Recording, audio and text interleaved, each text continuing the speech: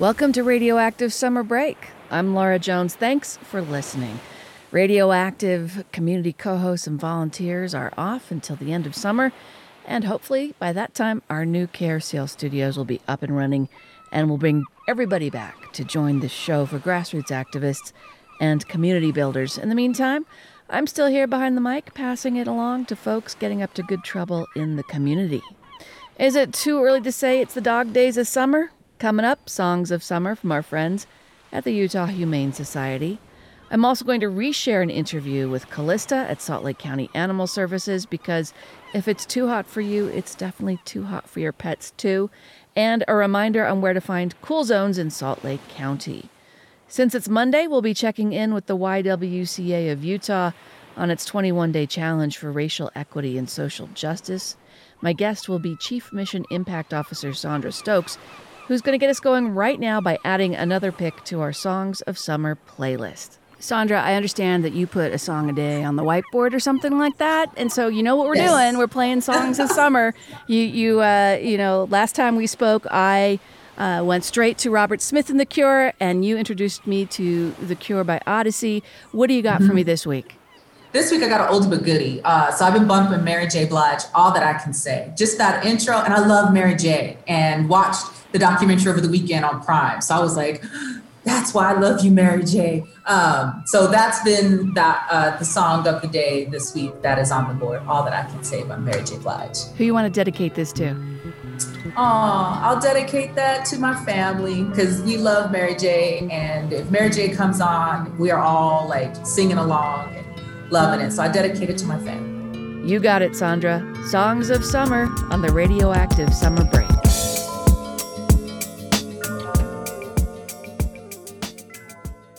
All right, it's time to check in with the YWCA of Utah for the latest on the 21-day Racial Equity and Social Justice Challenge. Here's my conversation with Sandra Stokes, Chief Mission Impact Officer.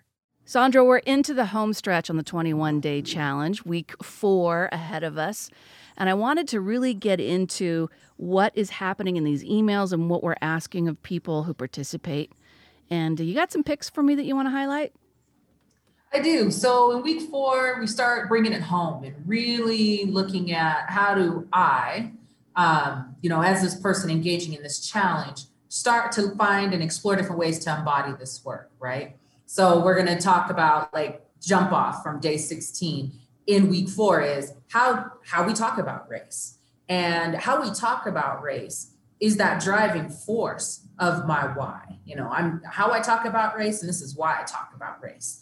And I always tell folks, if you can't do anything that day, if you've got 10 minutes, listen to NPR's Code Switch. And on that vignette, they talk about how to start conversations about anti-Asian racism with your family. So as we saw the rise in anti-Asian racism spike, and it's correlating with the rise of hate crimes that we're seeing, across the board, but specifically targeting members of our Asian community. I think that's that drive of why. Why do we have to keep talking about this? Because it keeps happening, and it keeps happening to different groups. It keeps ramping up for different communities for different reasons. So I always start there, which if you got 10 minutes, listen to the podcast. I always love Code Switch anyways. Like they get down in a way that I'm always like, yes. The way they bring in music, or they'll bring in, the theory, they'll bring in the person. But I'm like, if you don't have more than 10 minutes in your day, you can at least start there. And that just builds on, from day 16, moving to allies, co-conspirators, and accomplices. So talking about, what does it mean to work towards racial resilience? So if we talk about the Yale Youth Ministry Institute, that's a 5-minute video where they're talking about racial resilience. And part of that is because I know, as I talk about and I experience and I walk this world with my identity as a Black woman, there are times I'm tired. So I really have to nurture my resiliency, because hatred don't take a day off. I don't get a day just to kind of decompress, but I have to be very intentional about when I decompress, how I rest, so I can build my resistance and I can build up my resilience. So as we talk about like moving forward and bringing it home, depending on who you are and how you identify, you may have different needs. And rest may be very intentional for you, or there may be times where you're like, I'm not going to rest. I have this energy. I'm going to run with it. Today, I'm going to I'm going to talk about race. And, day 18, bringing it home even further is educating ourselves, the need to continue to do that, participate. Learning is a process. We've never arrived in our learning. There's always something to learn more. And so when we look at racial equity workshops, being in this time of COVID and the pandemic as it's shifting, but it's still alive and well, there are many folks who miss being in community together and learning alongside of each other. But there's a way to continue this learning through racial equity workshops online. There are so many out there. We've got a couple listed as part of our toolkit and resources, but just keep going, because then you can start peeling back more of the layers, because as we look at structural racism, it's deeply ingrained in who we are, what we do, what we say, what we consume. And I always say, as I work on equity work, I create more work, because then it's like, oh, where else is, how else is racial inequities impacting people? How else, is poverty shaped by racism? How else is, someone's gender identity or sexual orientation compounded by their racial identity? There's always more to do. So if you can just keep building on your own by taking that deeper dive, getting really introspective, educating yourself, and these racial equity workshops are a beautiful way to keep doing that learning and nurturing this moment that you are having, so it becomes more than a moment, it becomes part of your life.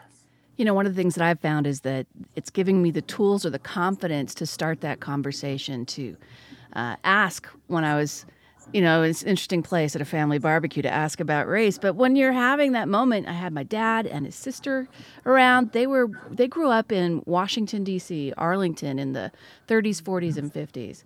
And just to ask them what that was like and to see how far they've come, and then what's passed then on to me and what then I can change and move forward with my generation and on and on. I really think that this 21-day challenge gives you the confidence to engage in that work, because we want to be nice to the nice. Mm-hmm. And it can be really hard to do this work and still feel good about yourself if you don't have these actions you can take to move forward. Absolutely. And having these conversations, I look at what is my real circle of influence? And as you talk about building that confidence, it's building that confidence through practice. And so just like you said, having that conversation with those near and dear to your heart, and having those conversations in a way that are intentional, and you feel like, okay, this is a group, this is a family member, I can kind of stumble through this, but I know they're willing to engage with me. Then all of a sudden I can feel the words as they leave my body and embody this education and this understanding, and see where I also still need to grow. And it's like, I really struggle to, break down redlining in Utah, and, and how it's visible, and, how we came to be here and how it's still alive and well. I stumbled through that. So let me go back and, watch this other video, or let me actually consume a little bit more, on looking at the banking industry and how those practices are still being enforced today. So I always tell folks, and for myself as well, like, to stumble through it, to work through it, I that's part of that learning as well, and that experience, and also shows me where to grow. I'm really versed, and I can talk about intergenerational poverty and what is created, these systems of oppression around poverty and education, but I'm struggling to really make the connection between how many of our QT BIPOC community members are also, showing up and talking about racial justice and racial equity, and have been for years. Like, I'm missing that history. So let me go there. Sometimes it helps direct my attention and intention at the same time. Sandra Stokes of the YWCA of Utah. Check tonight's show notes, folks, for a link to the 21-day challenge. You can get started right now.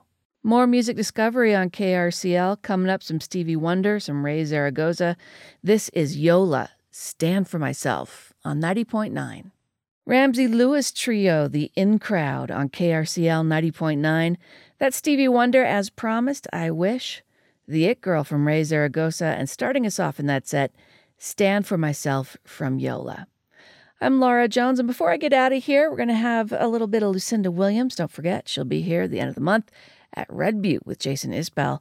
More details at krcl.org. Wanted to remind you, though, before I get out of here, about how to keep your pets cool and where in Salt Lake you can find cool zones. We know that older adults and young children are the most vulnerable to heat-related illnesses.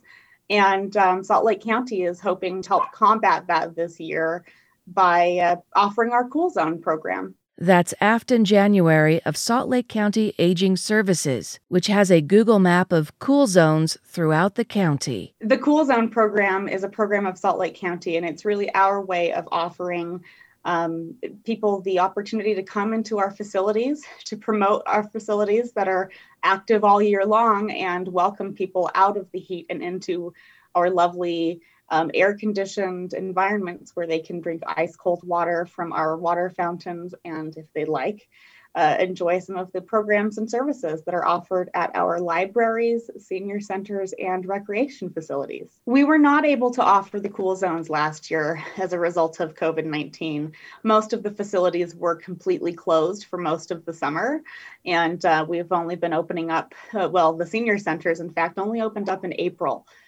So we're really excited to be able to offer the cool zones again this summer and welcome individuals from around the county back into Salt Lake County facilities. Absolutely. Your body needs more water when it's hot outside. We encourage people to be aware of the signs of heat-related illness so that they can monitor their body and act accordingly. So things like faintness, tiredness, nausea, dizziness, headaches, shortness of breath, and difficulty regulating your body's temperature are all signs that you may be succumbing to heat-related illness. And if you are succumbing to heat-related illness, there are a couple of things you can do. First of all, get out of the heat, get inside, get into an air-conditioned environment like a cool zone. If your home isn't air-conditioned, we welcome you to our facilities. There's also lots of businesses and other facilities around the county that folks can go to get out of the heat if they need to. But Salt Lake County's facilities are free for the purposes of cooling off. We want everyone to be monitoring their own bodies, making sure that they're staying safe from the heat, but also check in on your neighbors. This is a time of year when particularly your elderly neighbors may be staying in and trying to avoid the heat, but if they don't have air conditioning, it's a really good idea to check in and make sure that they're doing okay, that they're staying hydrated, and that they know about things like the cool zones and other opportunities to stay safe from these hot summer temps. You can get a list of the cool zones at Salt Lake County Aging and Adult Services website, which is slco.org/aging. We have a banner right on the front page right now that will take you directly to our cool zone site. Afton January. Right now, we're getting up to really hot temperatures. And what that means for your dog is that if you were to walk outside right now and you put the back of your palm on the ground and it's uncomfortable for you to leave your palm there for the back of your palm for 5 seconds, it is way too hot for your dog's paws. That's Callista Pearson of Salt Lake County Animal Services, which wants you to keep your dogs cool this summer. Many people may notice as they're walking their dogs or just going for a walk right now, that radiant heat coming off the sidewalk and the asphalt. And even when you go hiking on dirt trails, it is too hot for your dogs right now during the day. And if you go for a walk with your dogs, whether it's hiking or just in the neighborhood, take water for them, acknowledge how old your dog is, and maybe they need more water for shorter periods of time. And definitely don't take them out in the middle of the day. Let's talk about the potential damage if you do. What should you be looking for in terms of heat distress or burns? And when are the signs to take your dog to the vet? Some things to look for when you're taking your dog on a walk is first, they're panting. Remember, they can't sweat, they're panting. Usually you're not going to run across water, so they're going to get dehydrated. So you need to carry your own water. Their paws can get burnt or super sensitive. And you can see that when you get home, and just by how sensitive their paws are, you might see them licking their paws a lot when you get home from a walk. So if you do see that, look at putting some salve on their paws or calling your vet and just making sure that your dog's okay, because they're your best friend and you don't want anything bad to happen to them. We've seen a lot about, in fact, today, Primary Children's held a press conference about kids being left in cars. Tell us about dogs being left in cars and what people should do if they see that. The animal control officers at Salt Lake County Animal Services have these calls about 4 to 5 times a day where they get stories of a dog being left in a car. And if you do see a dog left in the car, the best thing to do is first call the local dispatch or 911 and have someone come respond. If we don't get there first, fire will or the police will.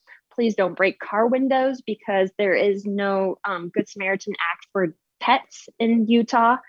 So make sure to call somebody and, take photos of their license plate, of the pet in the car, so that way you can hand that information off to the animal control officer once they do get there, so they can include it in their report if the dog is already gone by the time they arrive. Callista Pearson. To hear more, visit the radioactive page of krcl.org. Coming up at 7, Democracy Now!, followed by Red, White, and Blues at 8, Michelle's Night Train at 10:30. Before I get out of here, one more song of summer. Hi, this is Karen Dunker, Development Director of the Humane Society of Utah in Murray, and I dedicate my song of summer, Chicago's Saturday in the Park, to all of Utah Humane supporters, adopters, volunteers, and their furry family members. Thank you for helping us help thousands of homeless animals and change their world. On KRCL.